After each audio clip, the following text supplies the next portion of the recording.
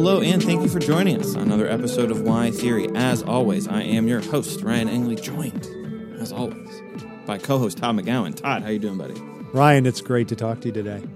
It is great to talk to you as well. And today we are continuing our genre series, or are we? Mm-hmm. I don't know. Because the idea of genre is going to be a subject of conversation for this particular episode. We are, of course, talking about film noirs, as you can see from the title.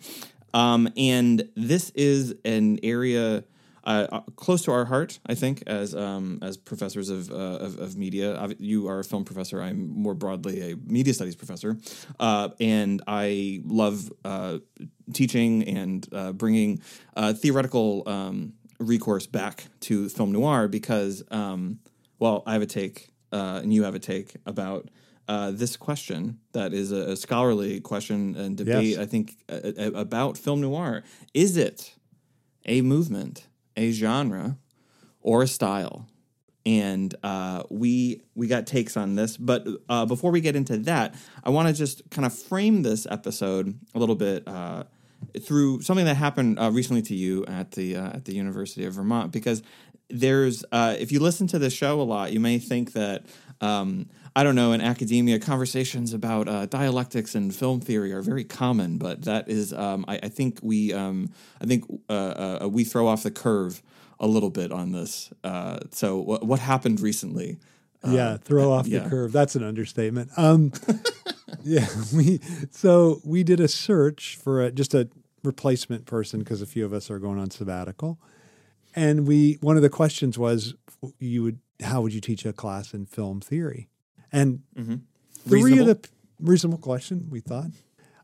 So 3 of the 5 respondents said, well, I would, of course, I would start with, psychoanalytic film theory, which begins and basically ends with Laura Mulvey's visual pleasure and narrative cinema. And, maybe I know film theory ends in the 1980s, but I might try to do some more contemporary texts, even though I know that's kind of post, they didn't use this term, but after theory. I might still try to do some of those. So I thought that was nice and interesting, especially since I've written some books of film theory. One or two. And you've written some essays of film theory that come after 1980. Yeah, 1 or 2. So I thought that was just interesting that they didn't even bother to look up the people that were interviewing them and say, well, wait a minute, that might be an offensive comment. Well, but it wasn't like Hillary and Hunju. And all of us. Yeah, right. But it wasn't whatever. I didn't care. It wasn't the personal thing. Wasn't what was significant. What was significant was that basically I think the consensus of film schools is that film theory is dead. Right. Yeah. That's just the basic consensus. So it died a long time ago as well. Right. It's not like it just, too bad, it just died in 2010, or it died after Lee Edelman wrote No Future. He was actually predicting there's no future for film theory. No, it was way before that.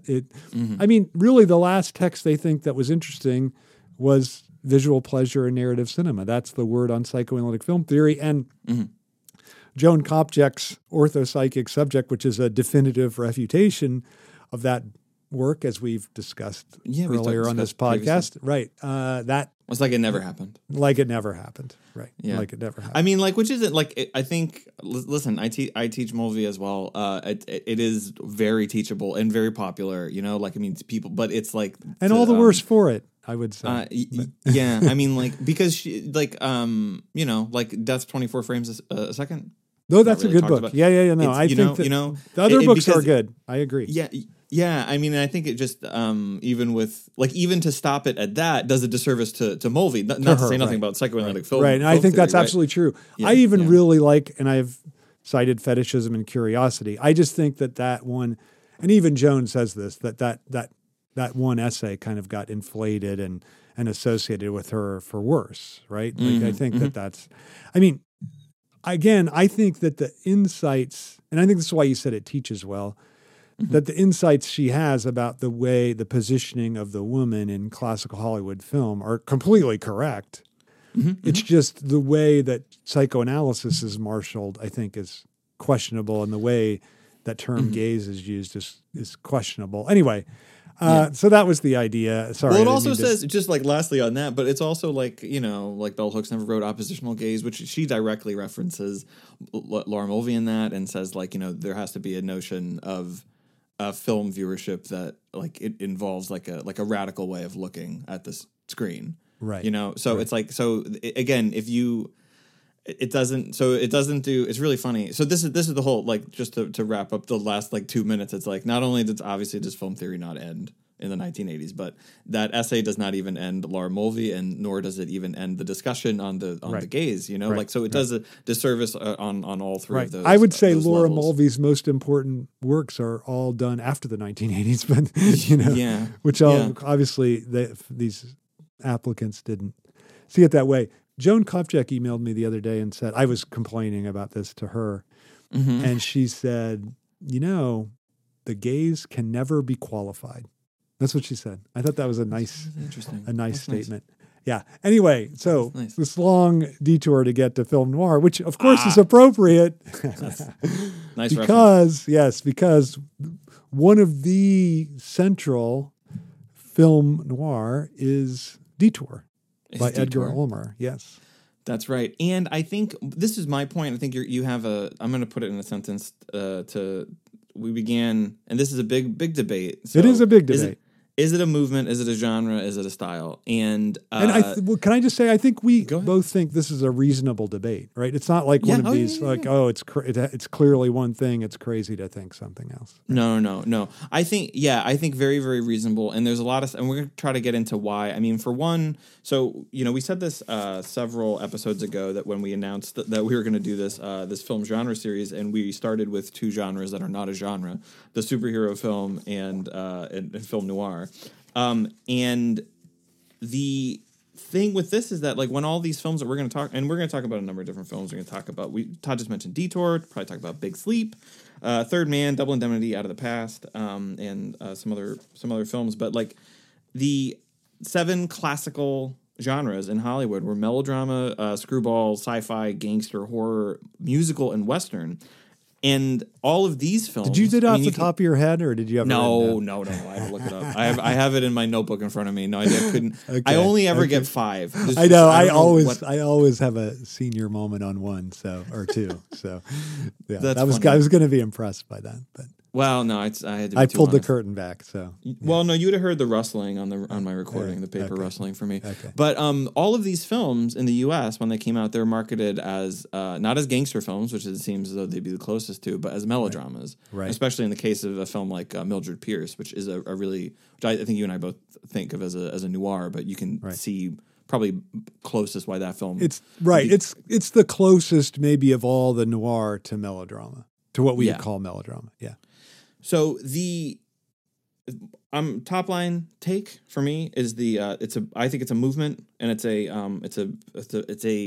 the whole reason why we framed it this way. I think it's a film theoretical movement, and I think that like you can't talk about these films without talking about film theory and the theory that is, I think, in them, which is a dynamic take on a formal relationship to constraint. That's what I think is the theory of these films. And I think if you think that film theory is just like movements that become exhausted and they are not like embedded in the text itself, that requires theory to like extract and enlarge and illuminate our understanding, then you perform the same kind of violence as like reducing all of movies to just one text and all of film theory to just that one text and just this like one specific temporal period. So that's my top level take, and I like that yours. A lot. And I think it's better than mine because first of all, I agree. I would call it a movement. I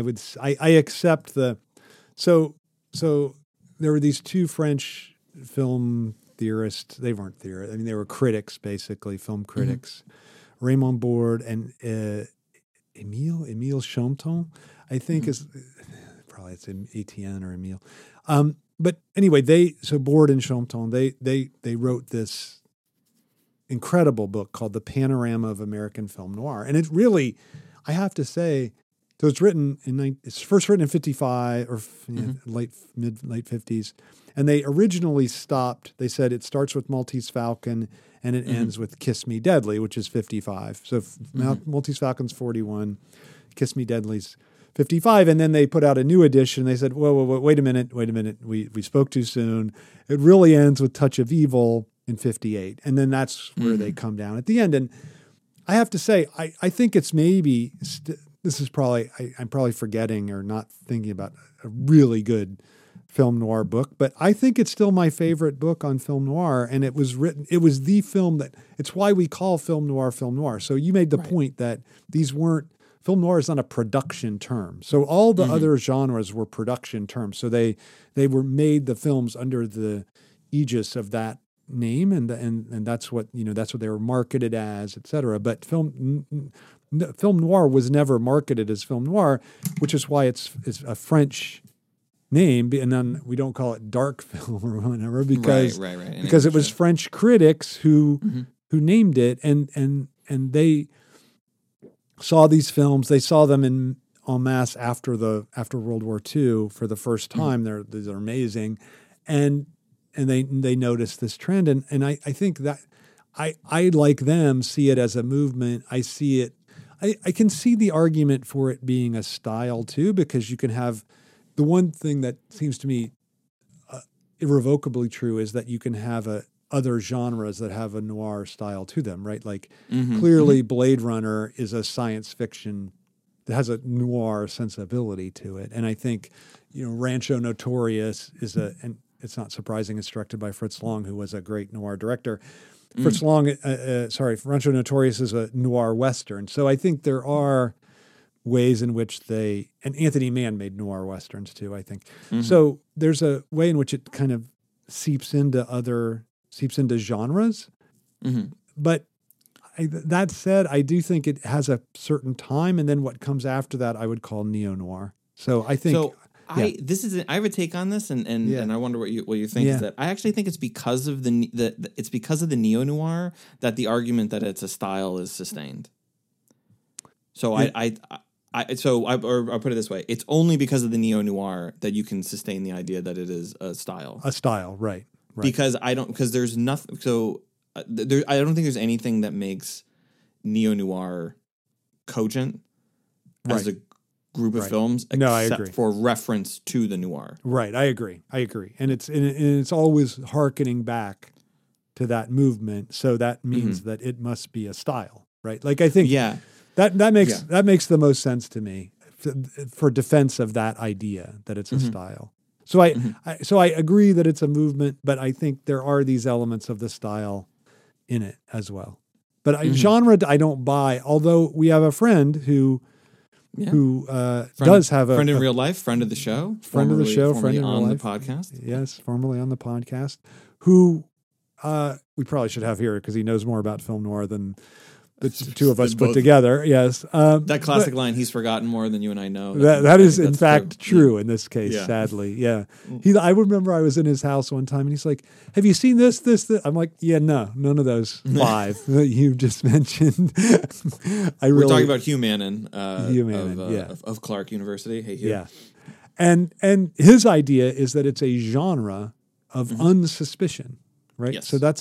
So he definitely goes along the genre lines. And what's great about this idea, right, is that it doesn't just say, oh, it's a genre because it has a certain iconography or because there's a femme fatale or there's a detective or any of this kind of thing. So Hugh even thinks that Gilda, which everyone thinks is a film noir, is not a film noir because it doesn't have this dynamic, which he calls, it has a femme fatale, Rita Hayworth, but it doesn't have this unsuspicion within it, so it doesn't count. So I like that he really tries to define the genre with an idea. And I think both you and you just try to define the movement with an idea.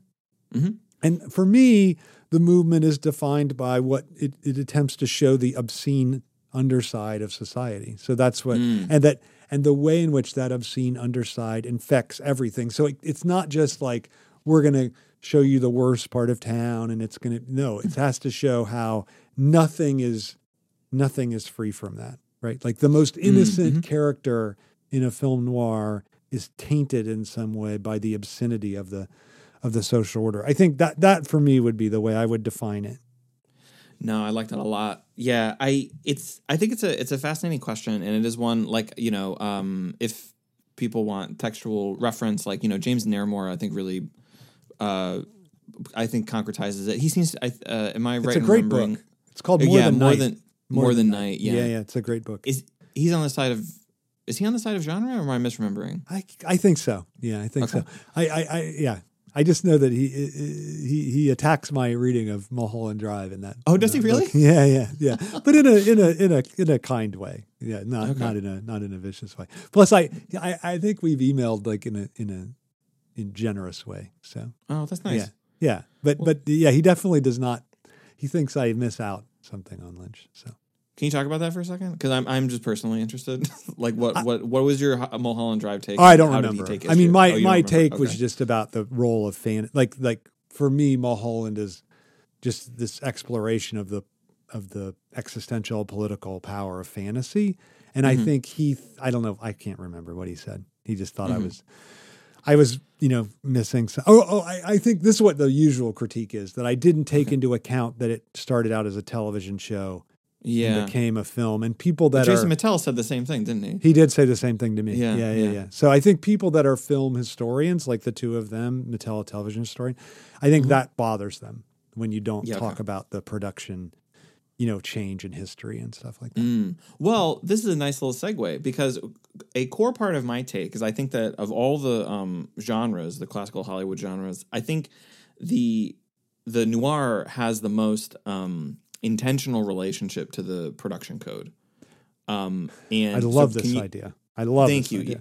Yeah. So if this, I'm sure people have like and you can fill in the gaps for me to make this more little bit tighter on the history of the code. But so the code is instituted, or the Hays Production Code, a censorship office over Hollywood film. It begins in 1934 and it lasts until 1968. So 34 years of the code. Right. And run by this guy, Joseph Breen, who was a strict Catholic and a very good racist, anti-Semite, and homophobe. So that's in the background. When Todd says very good, he means very good example of. He doesn't mean like great person. So just to be really clear, Ryan protecting me from my own. Yeah, as always, babe. Vernacular. As always. Yes. That's good. So now it's very important that he was Catholic, because it was the Catholic League that agitated for Legion of Decency. Yeah, that's right. Yeah. And because film used to be for general audience, there was no.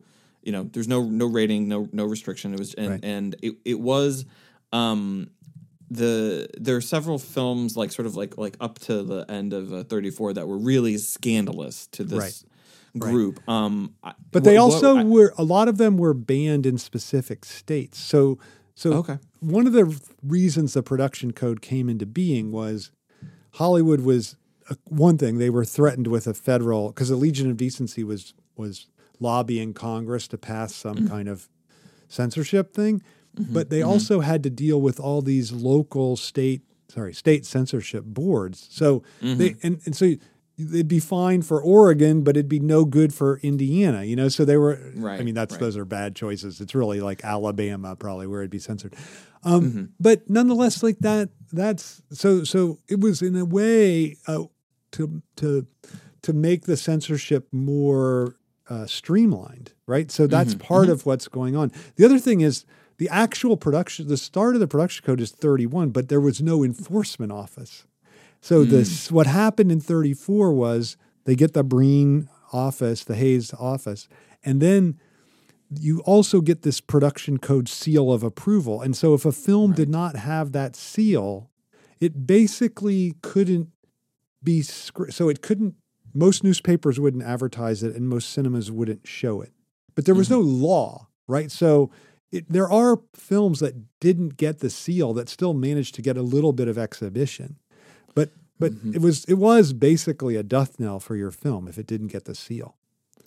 Man, yeah, no. And so one of the most important things for me about all of this is that, and when I teach the noir and I teach this period of film, I am very, very insistent on this. Like a common take. In fact, I even saw this recently when my students, I was teaching queer film theory in a class, and I had like in class writing time, and a student called me over and said like, "Hey, I'm looking at this, and here this."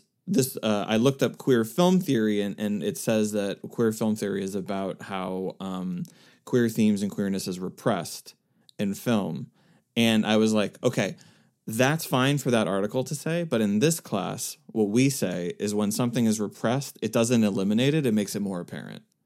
Right. That's the whole thing here. Because this was just this like article, like easily Googleable article, like right. a definition of queer film theory. And so it's a similar thing here. Is it's very, very easy to look at film censorship and hear censorship in this like libertarian way, and it's like, oh, you couldn't do anything, you couldn't do violence, right. you couldn't do like these were the restrictions, right? Like you couldn't have licentious kissing, which was a kiss, on-screen kiss lasting longer than how long? Like 2 seconds. It's very short. Yeah, it was very short. And then you have someone like Alfred Hitchcock and Notorious having was it Cary Grant and Ingrid Bergman, they're kissing and having a conversation, and it is so much more erotic than if they just kissed for 4 seconds. Right. Because they're just they're kissing and talking to each other, and like the kisses don't last long, and it's like it's incredible. It's incredible. And so, and just as an American historical example, like what is Todd McGowan, what is the time in American history that we talk about drinking being most rampant? Well, I think that'd be Prohibition, probably. Yes, that would be Prohibition. So, like, the important thing is, like, yes, the Catholic League and the censorship office said, like, you know, you couldn't, it couldn't be if someone committed a crime, and this is the most important one. This is a big one for film noir, right? Yeah, if someone committed a crime, they had to pay for it by the end, like they had to, you know, in some way. But it did not mean that you could not exceed these dictates. And so the point is that these formal constraints, they do not repress the things that they are prohibiting. They actually enabled these filmmakers to be creative in showing the very thing that they were supposed to not show. So like we all know that okay, you couldn't obviously show sex during these during this time period on this in these films, but this is how we get like the train going into the tunnel, and it's like every single one of these films, characters are having sex. It's just there's some metaphorical way that it's being shown, and I actually the searchlight spinning around, right? The searchlight spinning around. I think I think if you really think about some of the imagery for this, it's more graphic than if it just showed like what counts for on-screen sex. Like in Out of the Past, Jeff and Kathy, when they have, he throws a towel. It's raining outside. And they get into this like, I don't know, like beachside shack, like or whatever, and cabana. Like I think, I don't know, whatever it is, and he cleans her hair with a towel, and then they start kind of like touching each other a little bit. He throws the towel on a lamp. The lamp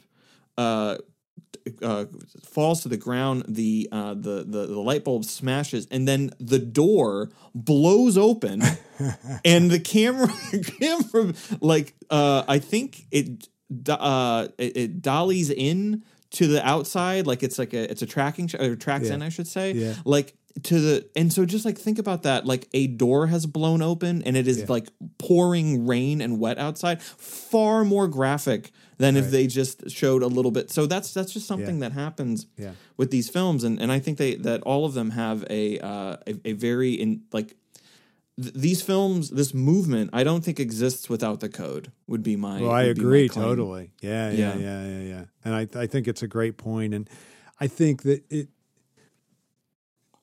this idea that it's obscenity, right? Like that, it's linked to that because you can show, like, if you show directly the obscenity, then you miss the obscenity, right? It's only through the way in which you show it deforming the form, right? Through the way in which it undermines the actual form of the film. And I think all the things that we associate formally, I think the way in which we film noir is almost like the definition of that this U.S. Supreme Court gave of obscenity, right? Like like I can't define it, but if I see it, I know what it is. And I think that is really true of film noir because it's a genre defined most by the way that it looks, most by the mise en scène. Not sorry, I said genre. It's I know. movement. I was gonna. Yeah. Thanks for correcting me. Yeah, Be it's a consistent. movement. I know. Sorry. It's a movement defined most by its mise en scène. That is the thing that's in, not even its editing. It's what's in the image, right? Like it's not. Yeah. You wouldn't even say like, oh, the tracking shot. Really, no. You would say, well, what? Low key lighting, so a lot of really strong shadows. Oftentimes dark imagery, like Maltese Falcon is basically there are no scenes in the light outside. Yeah. So that's a big thing. So the lighting is a big thing. The acting is very stylized, right? So it's very unrealistic acting. The costumes are very extreme. So the women are usually clothed suggestively. The men are often wearing trench coats.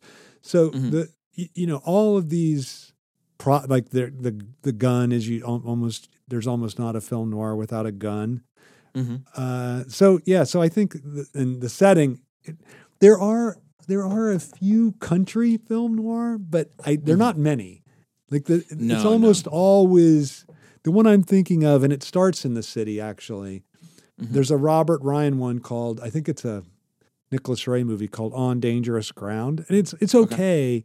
And he ends up running to the country and befriending a blind woman, and so but he starts in the city. I mean, basically, it's like it's a city movement, not a country. So I think all those. So I just named the four aspects of mise en scène. That is setting, lighting, acting, and then costume or prop. And so I think that those aspects of mise en scène are really what define the movement in people's minds. Like that's what we use to, people don't think like, oh, is it showing the obscene underside? No, they think, does it have all those things? And then that's how they know it's a film noir. Yeah.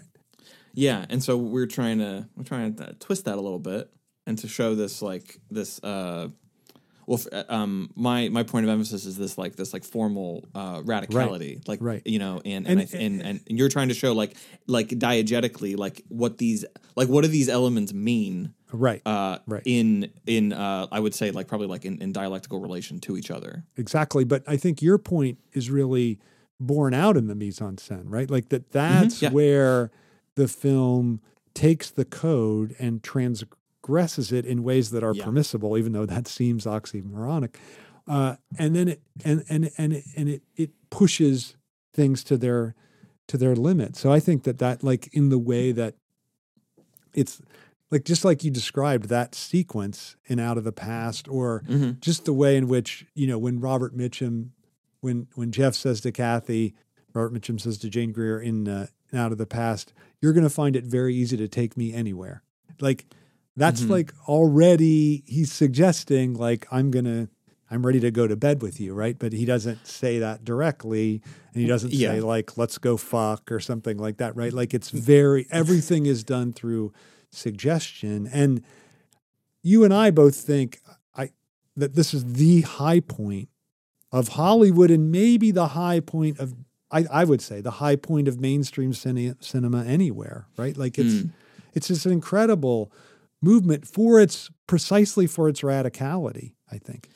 Yeah, and it's only like it's through the formal constraint of the code that this like happens at all. Like I think in The Big Sleep is the scene added, right? Like after like so Bogart. So describe why do you know why this happened? Why the scene was added?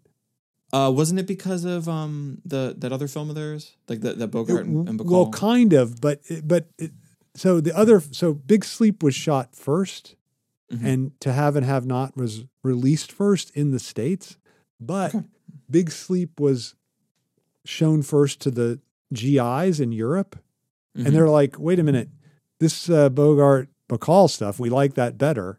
And then they had done so. Then they shot subsequently what's I think become maybe the most famous scene in the film, And then Yeah, I think that's true. and they took out, and this just cracks me up. They took out the part where Philip Marlowe explains what's happening to the police.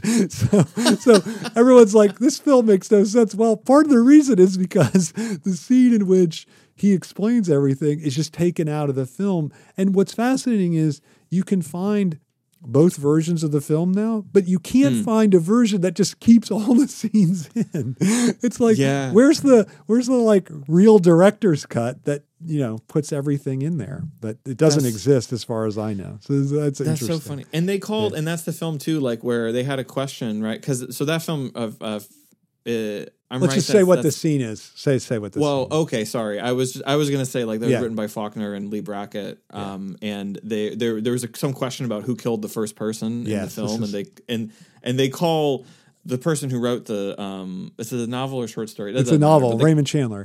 Raymond. They call Raymond Chandler. 3 a.m. They're drunk at 3 a.m.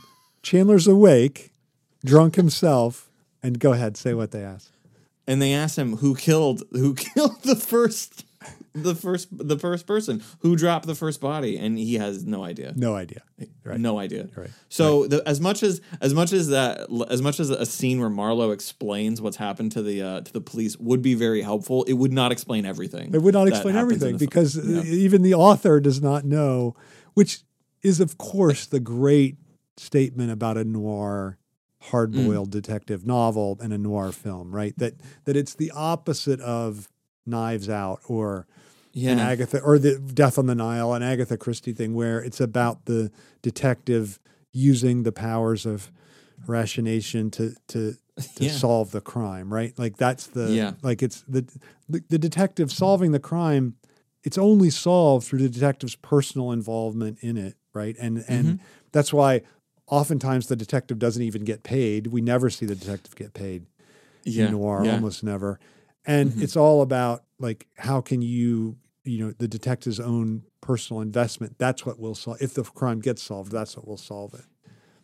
Yeah, no, it's great. And just speaking of personal investment, the GIs wanting more Bacall and Bogart, like the scene that is added in The Big Sleep, it's, I don't know, it's like 20, 30 minutes in. And maybe a little later, but maybe a little later. And they meet at a bar to discuss basically Marlowe solving like the first piece of this crime that and she's ready to pay him off and be done with him, right? Yes. And then they start flirting, and it's this great question from like just Lauren Bacall just says, "Say, what do you like?" It's just something like what do you like to do for fun? Yeah. Right? And he and Bogart is like, well, likes to play the horses, play the ponies, bet on and so then they just start talking about what do they like to see on the racetrack.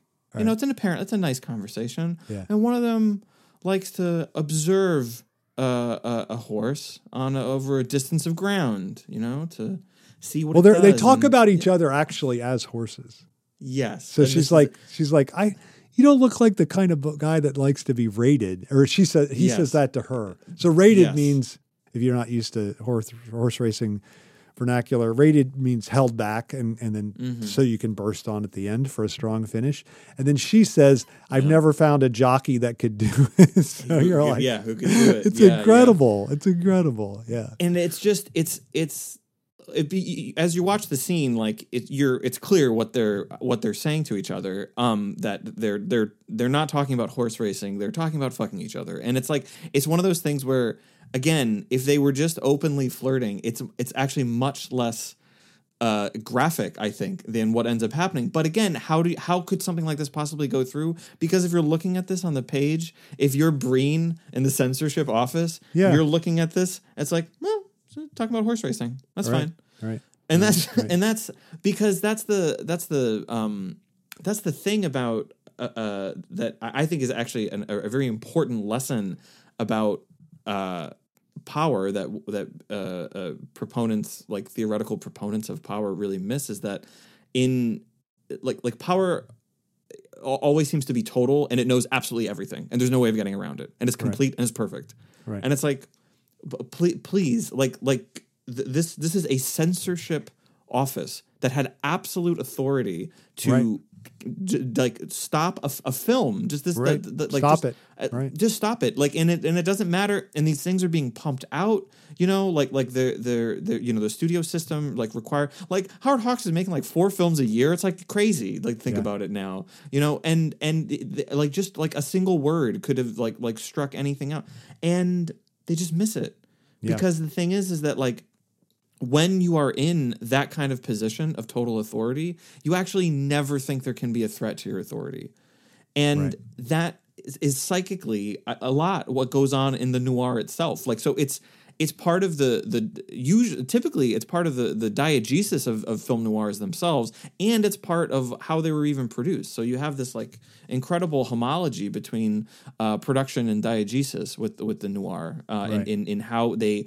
And I think this is part of what Hugh picks up on with his idea of unsuspicion is like how they work under the nose and under the guise of authority, and they're able to do exactly what they want to while seeming to be obeying the law.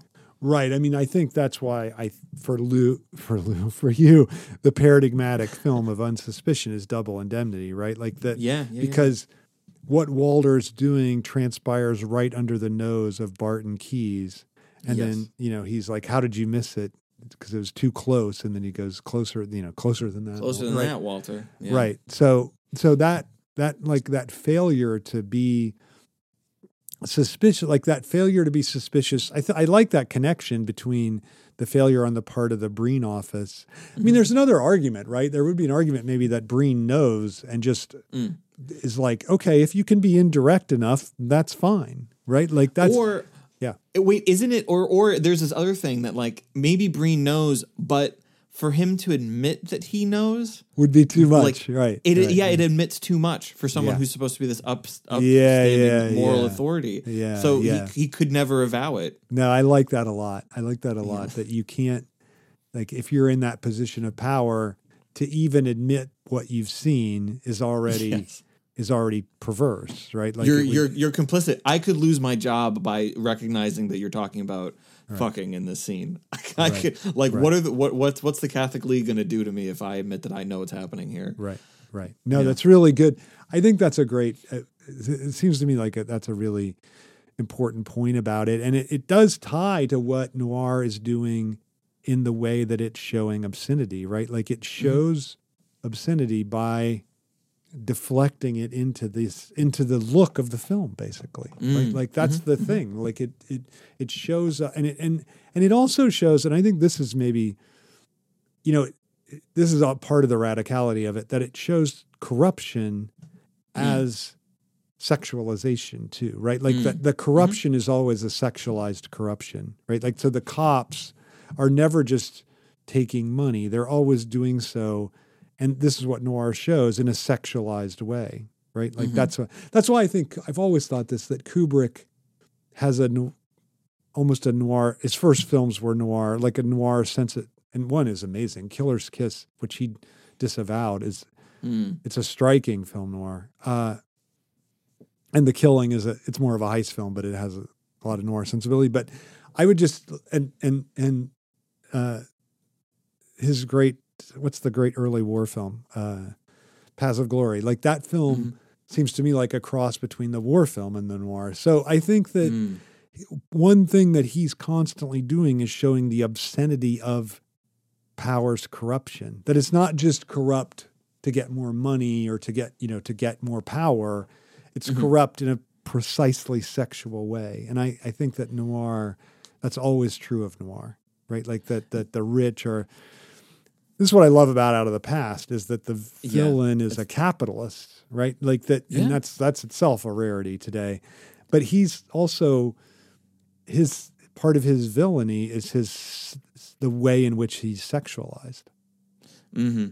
Yeah, and I mean, and he does. I mean, this is a perfect film to start talking about a little with at a little bit of length right here. I think because it's exceptional for so many. I think for so many reasons. One thing that at the almost exact, I love pointing this out when I teach the film. Almost like I think exact midpoint of the film, Robert Mitchum, who has rebranded himself as as someone else. So he what was it like a. He's a private investigator, and he's hired by Kirk Douglas's character, right? Yeah. So he starts out. His name is Jeff Markham, and then I think he changes it to Jeff Bailey, right? Bailey. That's it. Yeah, that's right. And so he's in this. I guess I think you could argue that this is a film that goes from the country to the city. That's right. That's right. It does. Yeah, it does. And he just runs a gas station. That's it. And he's kind of the bad boy of the town because the fair maiden of the village, who is seemingly betrothed to the sheriff of the town, starts to become infatuated with our friend Jeff Bailey, who runs the gas station because he has a dark past. And anyway, the past catches up with him, as you could tell from the title, and he has to explain to is it Annie? Anne. I just think it's Anne. Yeah, Anne. Okay. Anne. What has gone on? Like, what is he mixed up in? Like, who is he? What's this? And they get in a car, and he's going to drive to Kirk Douglas. The character's name is Wick. They're going to drive to Kirk Douglas's in mansion, Lake Tahoe, and they're going from the right side of the screen to the left. Okay, that's where the car is going, and he's explaining. Oh, they're going west to east, so it's interesting that they represent it that way. Yeah, right, right, exactly. So that's what I like, is that it's kind of backwards. Yeah. So because he's recalling the past, and then at the midpoint of the movie, the car stops after he's explained everything, and then the movie proceeds in a linearly from there. But it had this, and this is a key feature of the noir. There's always some like formal retroactivity, this is like James Narramore's thing. Like, this is where I came in. Like, as the detective saying this, like something has happened in Medias Res, and then the detective comes in and has to figure out the little bits and pieces. And so for us, we're in the position of Anne, and as Robert Mitchum's explaining his whole past and what's gone on. And so you have this real like movement and motion given to the past because of where they are diegetically, like in the car. He's explaining this, and then it stops, and that's what's happened. And now we're caught up, and now we can move forward from the position of Robert Mitchum. We now no longer, as a viewer, like lack for knowledge of the past, but we now do for the present. So now we're aligned with Mitchum's character as we move forward. So it's really nice formula. It's interesting because the flashback, I think, ties to the sense of fatalism. And Robert Pippin wrote a book called Fatalism in Film Noir. Mm-hmm. And I think his idea is that they create these fatalistic worlds, and then the question is, how can you have agency or freedom in a world that seems fated, or that is fated even? Mm-hmm. So that's an interesting idea. The books, I have some qualms with his interpretations of. He talks about Scarlet Street, I think Out of the Past maybe, and definitely Lady from Shanghai by Orson Welles. Yeah, but I think that the that idea of the flashback seems so important. I mean, not every noir has a flashback, right? But that's very canonical in the noir movement. And I think the reason is Double because Indemnity, right? Double Indemnity does, right? Oftentimes it's from you're on the edge of death. Like Postman always rings twice. He's about to be executed, and I think he's talking to a priest or something. So there's a real sense that like nothing can be done.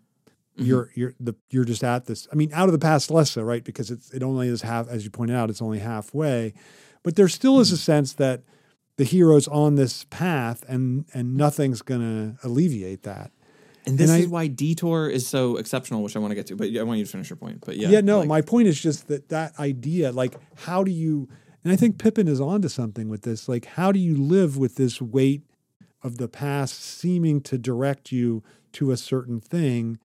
How can you maneuver yourself in that position? But also, I think I think you mentioned the word retroactivity, Nachträglichkeit. Like, I think there are also films about the power of that. Like, simply by forming the past, by reconstituting it, that's really, it seems to me, one of the suggestions is that's how you intervene in the present. and we talked about this with Tenet also long ago, right? That yeah.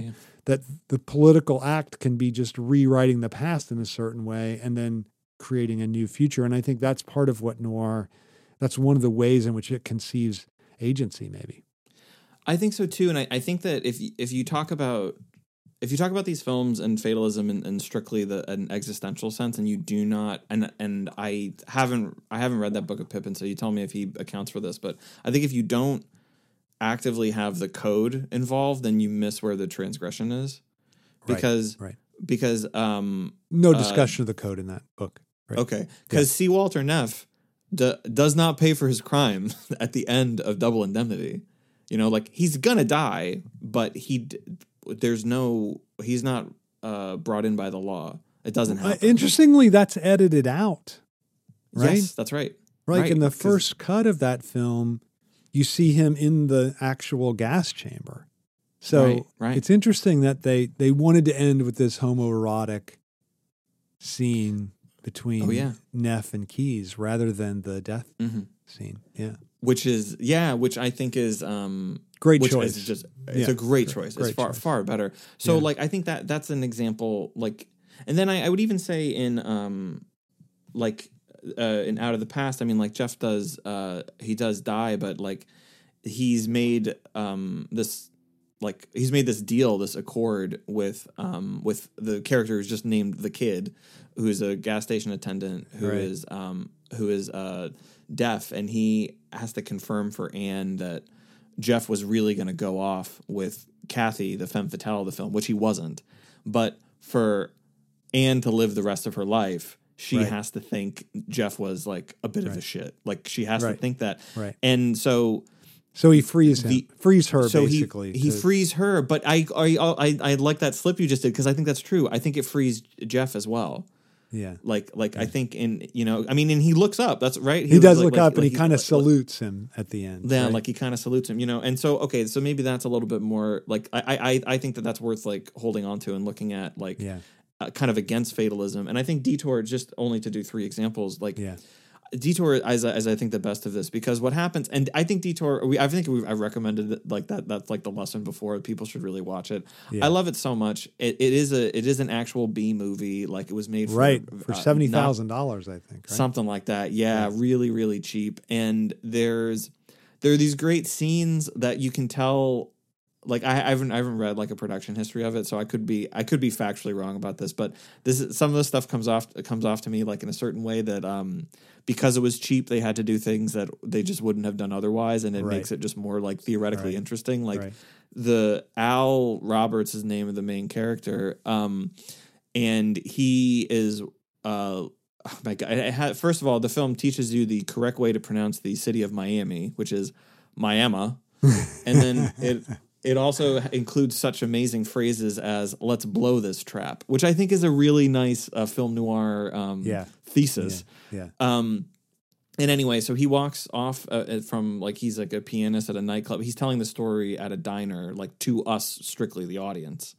And he's going back and telling us this tale. And so he and his love interest, I'm forgetting her name, they walk off after she's a singer and he's the pianist, and they're just walking down streets in New York, and they keep talking, and as they keep talking, there's more smoke blown into the scene. It keeps there are these cuts that are almost kind of weird because they focus on lampposts to show what street they're walking on. Yeah. And it's I kind of think the way that it's shot, it says to me that they had to be on some set that looked maybe obviously it wasn't a city, and the only way they could do it was just pumping all this smoke into it.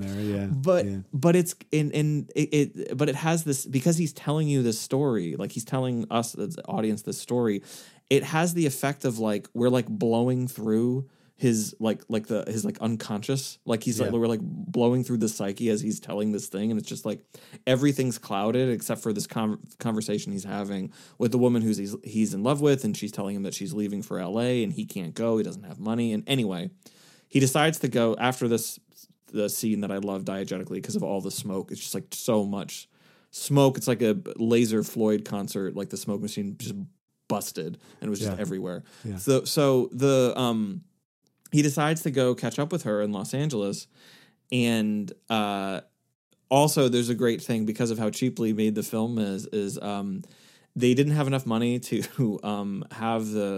reverse. Hugh told me this, to reverse the film stock, so it looks as though he's getting into cars in England because it's the negative, it's the photo negative of the scene. So the cars are driving on the left side of the road in the United States, and he's getting in, and the steering wheel is on the right. And it's obviously it didn't happen in England; it happened here in the U.S. But it's just the reverse of the film stock. And so again, it's one of these things that it's like that's like a production mistake or a concession rather. But if you think about these films theoretically, like, it means something has happened. Like, I think it's a really nice thing for a noir, like something like the wrong way, like he's going the wrong way. Right. There's something like wrong and uncanny in the image.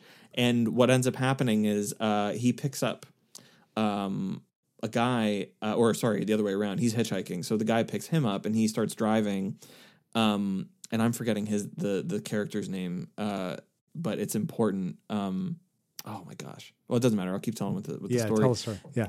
And eventually, and they're just, so Al Roberts is just driving for this guy because he needs to get to LA or something to see his father or something like that. And the guy just dies in the car. Right. And he pulls over, and it's so funny. The first time you see this movie, it's so funny because I just I couldn't stop laughing, like, because it's told like a narrator's voice, and he's just like, the only thing he could do was steal this guy's identity. And it's like, that's the only thing you could do in that situation. But it's so funny. But that's the logic of the noir, I think, is that like he's right.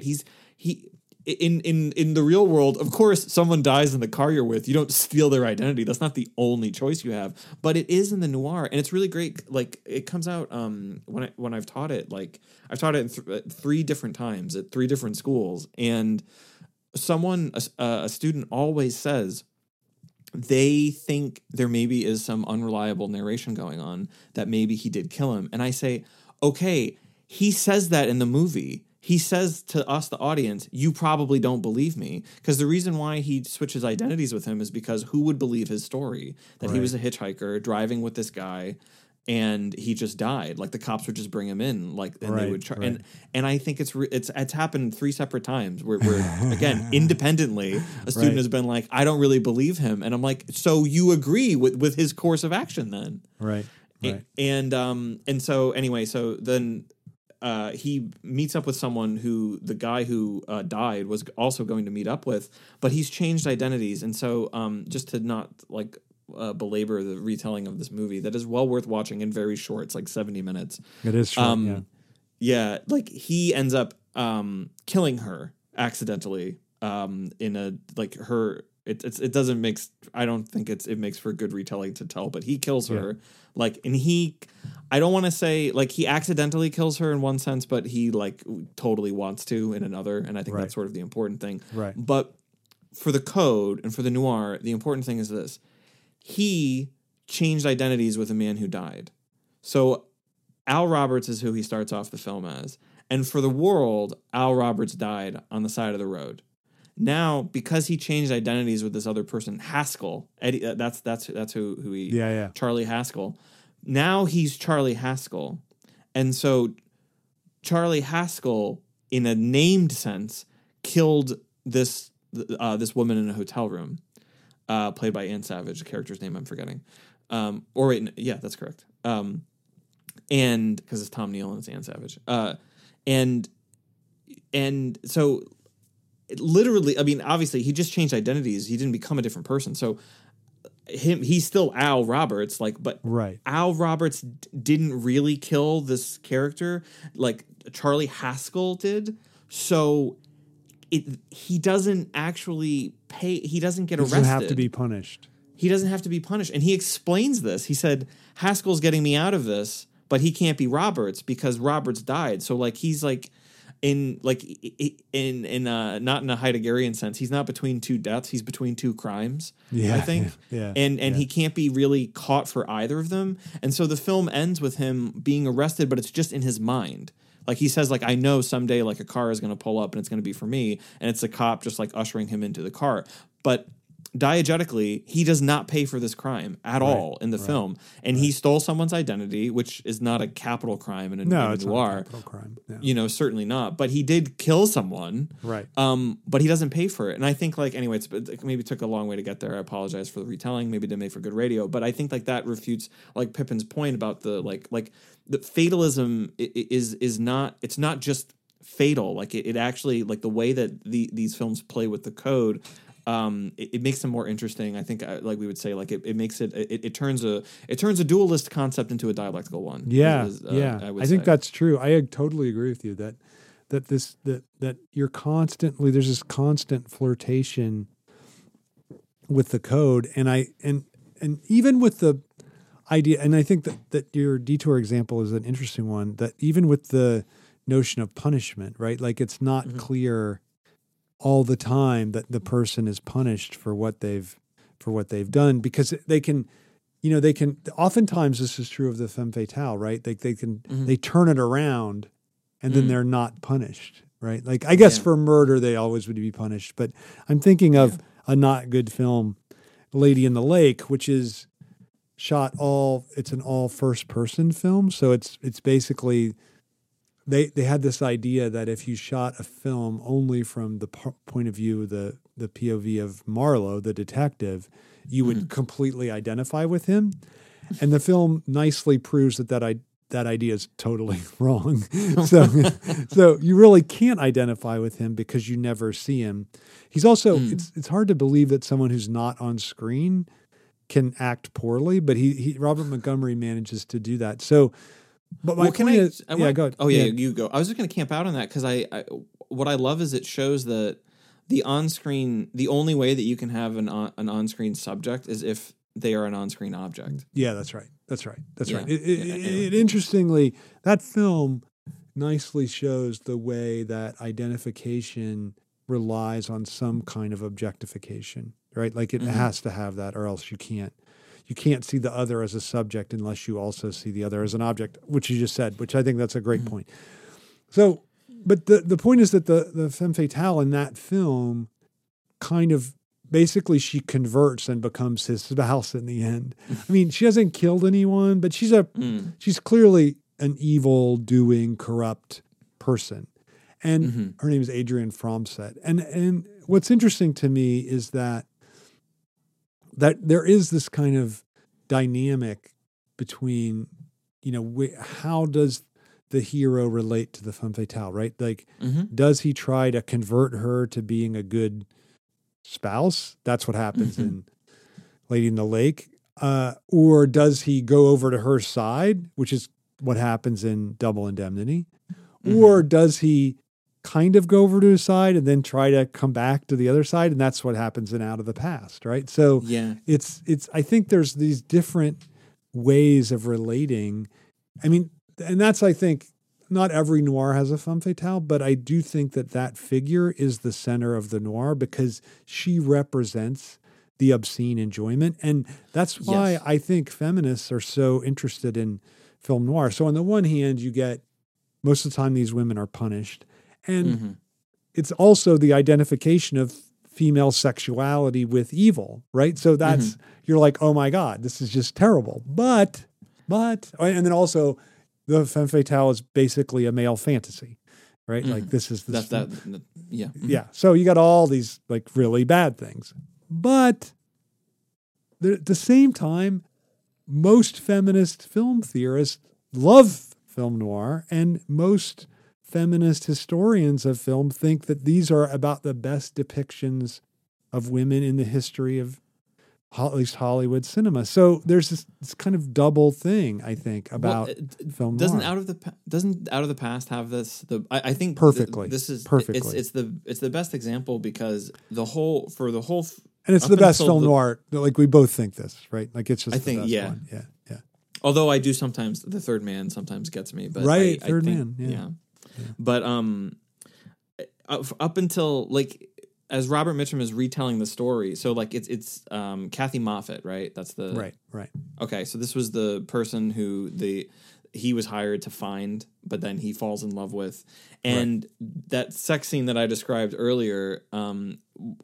But before that, when they meet on the beach, he says something like, "She came up to me like school was out," and so this like, and so in most of his retelling, she is an innocent girl who like there's a rich guy who's trying to find her. The rich guy's the bad guy. She's just like just like she's just pure and simple and what a sweetheart. And then she murders someone in front of him with such relish. Yeah. And it's such a nice shot because she's holding this gun right at her waist. Yeah. And it's like as he's fighting this guy, she kills him. Yeah. And you stop the film. It's his former partner, I think, isn't it? His former partner, that's correct. Yeah. Who Wick hired to make sure he wasn't, doing the dirty on him, at which he was, of course. And well, no, I don't even think he was hired by Witt at the time. I think he was. I think he was just like he knew that he could get. I think this is right. That he knew that he would get a payoff if he turned them in. If he turned them in, you're right. Yeah. That's exactly right. Sorry. It was of his design, not of Witt's design. That's right. Yeah. So, so these two guys are fighting, and then she suddenly has a gun, and she's holding it at her waist, and it's like you stop the film. It's like who has the phallus now? Right. And it's Kathy, and so what you have to do is like what's occurred in this moment is that who was sexist. His name is Jeff no matter what. It's just the last name has changed. It's Jeff because he just thought he didn't think that she could be a contradictory subject. Right. He didn't think that she had to be the sweet innocent thing. Like he denied her a complex subjectivity. That's what happened. I agree totally with that. Yeah. Yeah. Go ahead, and sorry. I think that film noirs play with that. Like, and they play with both the characters, like orientation to them, and I think are the viewers. And it's like in this way it's able to, like, I think this is why like they often play like they are the center. They're the centers of enjoyment in the films. Like they absolutely are. Absolutely are. Right. That's totally true. I also that film has my favorite all time line. So they're down in Acapulco, I think. Anyway, they're somewhere in Mexico, and they've quoted in The Wire too. Is it quoted in The Wire? Wow. It is. Przybylewski says this to his wife. I mean, you tell the thing, and then I'll tell you the scene. Okay, cool. So they go to a casino, and they're playing roulette, and she places a bet, and he goes, "That's not the way to win." She goes, "Is there a way to win?" And then he says this great line, "No, but there's a way to lose more slowly." And I have always thought, like, that's the, I wanted that on my tombstone. Like, he lost more slowly, right? Like, that seems like it's just a great, I think there's almost like a political content to it. All right, tell me the Wire scene. Well, the Wire scene is Przybylewski's at home. This is in the 4th season when he's a teacher. And I think his wife is watching him watch college football. And she asks him who's winning. And he says, nobody wins. You only lose more slowly. That's you know what else it's in? What else cites that is Night Moves, the Arthur Penn movie with Gene Hackman. Because Gene Hackman's partner says, who's winning? And he says, neither one. One's just losing more slowly than the other. So it's interesting that has kind of disseminated into the culture. It's such a great line. So many lines from that. Like also, you build my gallows high, baby. There's a lot of great my gallows high, baby. Every line Robert Mitchum says, like it's just the right. They're great. Except that I'm going to now say a great Kathy line, and I want to tie this to what you were saying about her. Right toward the end, after she's killed, so at the end of the film, she kills Witt, and then she's like, if you try to call the cops, I'll just frame you for it. And then she goes, you've got nobody else to make deals with but me. But then here's my favorite line. They're kissing on the back. She goes, I'm no good and neither are you. And I always have thought, like, that's just to me. That's like the perfect noir thing. But what's great about it is she also is this innocent figure, right? So she is I mean, I think that's what's great about the femme fatale. And I think that a couple things make this better than Double Indemnity, because Phyllis Dietrichson's basically just bad, right? Like you don't ever see, like Kathy, you see something genuinely appealing about her. I think Phyllis Dietrichson, Walter's interest in her is basically lustful. I think she's not, and financial. I don't think you never look at her and are like, wow, there's really some other thing going on with her. It's much more of a flat depiction. Yeah. Which is why he then moves on to, like, Jeff. I guess Jeff does move on to someone else, but it's only when Kathy's gone back to Wit. Like, Walter Neff moves on to Lola. And that's one of the other things, right? There's always this, and this is what a classic sexist trope, between the dark woman who's dangerous and evil, and then the light woman. So either Anne or Lola's not blonde, but she might as well be in Double Indemnity. Yeah. I mean, I think, don't you think Mildred Pierce does the best with that? Mildred Pierce is I mean, a lot of people think it's the most, and this is why it tips over into melodrama maybe, right? Like it's the most feminist of the film noir. I think most people think that. Yeah. I mean, because her daughter ends up being the exactly. femme fatale, but also it's like you saw how it happened, right? Like it was just, and like Mildred just had no, first of all, she invents chicken and waffles. I don't know if everyone knew that. It's Mildred Pierce who invents it. But it's, at least like according to the film, that's what her restaurant is. But the like the incest angle in that, because it's also her second husband who has a relationship with her daughter, and it's like. But it's clear that like she seduced him, but also like she was just a kid like earlier in the film. So like, and you can see, like really like what her daughter had such a violent problem with was class and poverty. Right. And so if like, that's what I guess I think this is the question, like, this is an index of how much did a film invest or give like complexity to a character, because if you just think of them as purely good or purely evil, what do you lose? If you just think of Phyllis Dietrichson as purely evil, I don't know that you lose that much, which means that, she's not that complicated like as a character psychically. But if you just think of, and I'm forgetting her name unfortunately, but if you think of Mildred Pierce's daughter as purely evil, I think you lose a lot. And it's the same with Kathy Moffat. If you just think of as purely evil, you lose a lot. And I think that like that's always the, like for me, that's the litmus test of like a sexist or racist a depiction is like, is it uncomplicated? It's just one. It's like the one thing, and it's like the one stereotypical thing. And I think that's where like Mildred Pierce and Out of the Past are a lot better on that, like on the feminism scale of that, because the characters who do embody the femme fatale, who do at different points represent some kind of evil in the film, like there is something that you have to acknowledge that pulls them back from that position, that they're not purely that thing. Right. And the other thing is about Out of the Past, right, that in terms of its race politics, I think it's pretty it's better than almost any competing film of the time. Right. I think that's, other than the film the Christmas film that we talked about, Christmas in Connecticut, which is that's right, off the charts. But yeah, true. Like it's a similar. Actually, it's kind of similar, right? Like in Mitchum, what's interesting is film noir. You get this.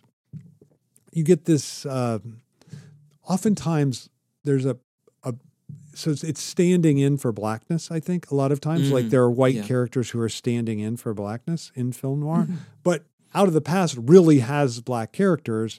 Mitchum goes to talk to them, and there's, they're not made, there's not the typical stereotypical depictions that we would see. I mean, they're not made the central focus of the film, so it's part of the whole Hollywood racist structure in that way. But at least it doesn't use these classic racist tropes that Donald Bogle has nicely chronicled. So at least for that, I think it's pretty good on that level.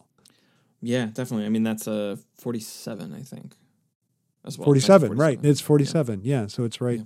So it's right at the same. Actually, it's interesting. It's right at the same time as Christmas in Connecticut. Christmas in Connecticut? That's interesting. Yeah. I mean, so yeah, I think we should talk a little bit about your other favorite, Third Man, which is okay. Yeah. an interesting one because it doesn't take place in America. So that's one thing. Mhm. It's questionable whether it has a femme fatale. Very questionable. I kind of don't think it does. I kind of would say not, unless it's Harry Lime. I was just going to say the same thing. Yeah.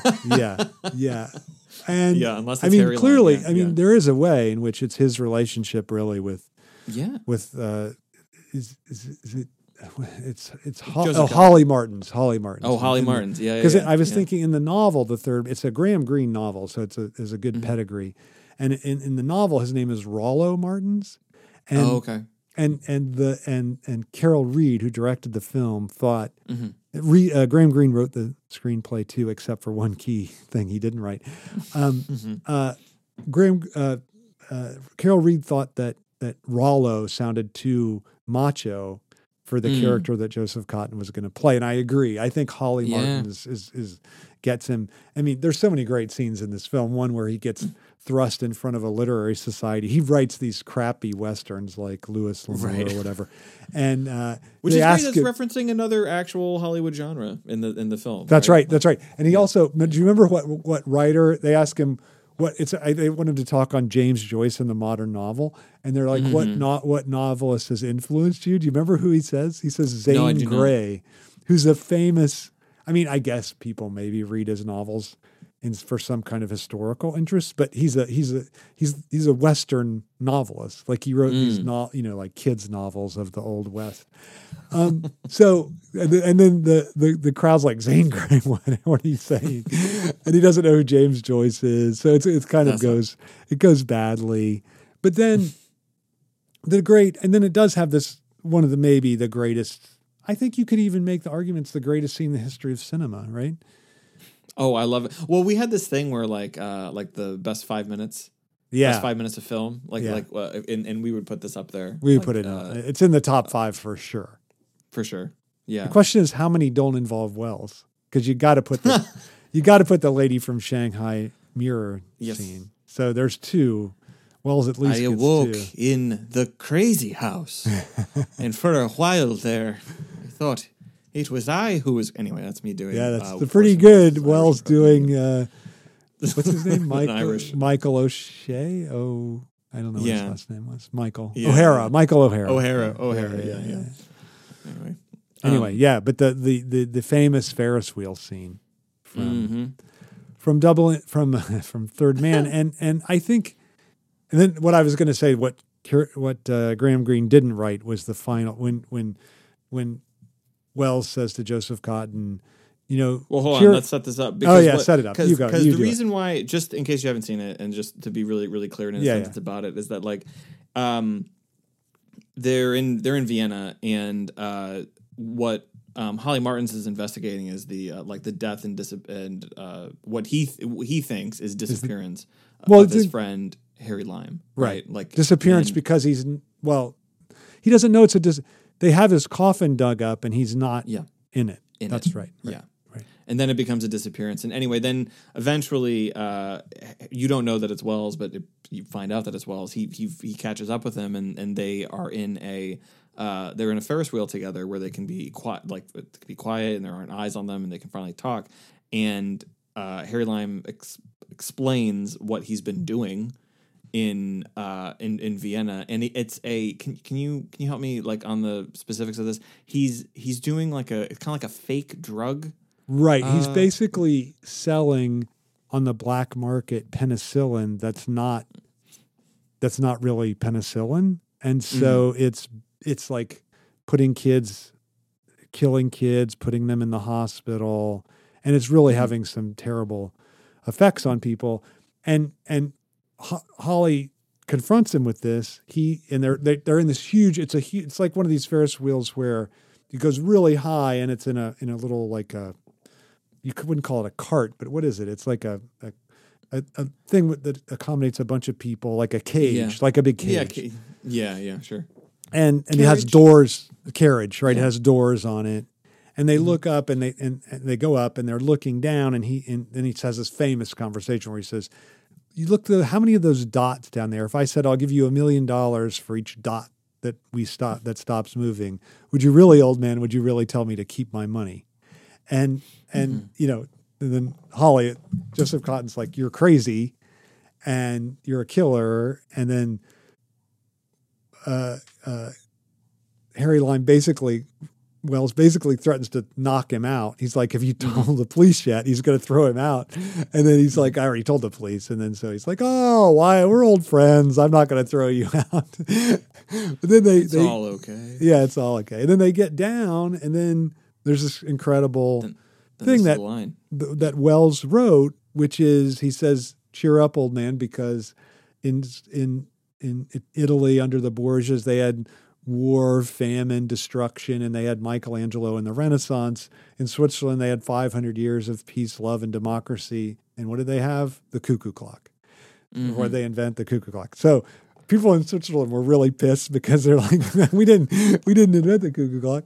And, you know, but it's of course. But it's, I mean, like it's not a statement of historical accuracy. No, I mean, it's not. like what is the character representing? I mean, like, of course, Harry Lime would believe that, and the position it nicely explains what the capitalist position is that, and what the I would say the destitution of a moral response to capital, like believing a capitalist has a moral responsibility to people. And it's like, they are so, like, really just think of where's the CEO in a building? Are they on the ground floor or are they on the top?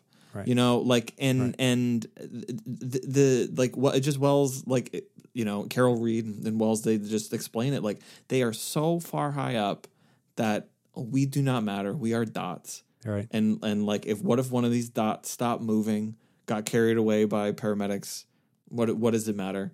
Like, it doesn't matter at all. But it's a million, or, you know, or 50 million or whatever for each one of us for our thing.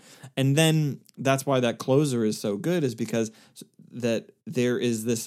He also encapsulates this idea that it is actual like murderous conflict and barbarism that produces the best in society. So even if he has to see himself as a bad agent, he is producing something, making the conditions for something greater to emerge elsewhere. So you cannot come at these people with, you know, secular morality and expect them to change, because they first of all don't see the problem in what they're doing because it's just economics, and moreover, they think that they are the producers of the great art as well. And I mean, it's like in, like, again, like I said, it's like in like 5 minutes.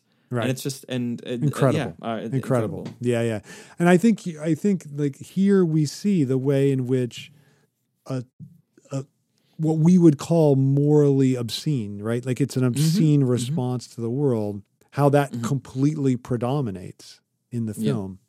He ends up being shot in the end. He dies. But it is interesting how he never, that worldview never gets refuted by the film. No. So I do think that it really lays out that position, and it makes it attractive, right? Like, it's very clear, I think, that Wells, just because it's Wells, but also the Harry Lime figure, is a more appealing figure than Holly Martin's the Joseph Cotton figure, right? Like, because he's bound by rules and law. Evinced by the fact that his Lime's girlfriend, who Holly's been trying to court, is just walks right past him at the end of the film, and one of the great endings of the film of a film ever. Right? Yeah. Yeah, there's nothing appealing about him or his position, as it turns out. And I think, and not that the film, I don't think the film's certainly not supporting that, but it's just it's showing. Again, I think graphically, what's the more attractive position? It's the capitalist one, and I think it's like that's where, again, like, you focus on fatalism for that. I think it's just, you miss everything.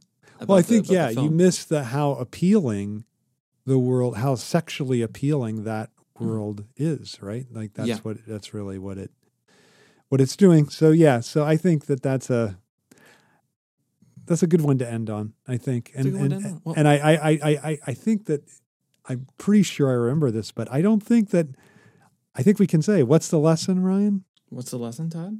I think it's watch Third Man, right? Like, I No, don't think we've totally done that. We totally done that. Like recently too. We've totally done that because of that's because of terrible. the scene. I'm sorry. I'm sorry, babe. Well, I have another one. Okay. What do you got? I have watched Laura. That's my favorite kind of on the under, not really that well-known film noir. So it's by Otto Preminger with Gene Tierney and Dana Andrews. It's a great movie. There you go. That's awesome. Over and out, Ryan. Over and out, Todd.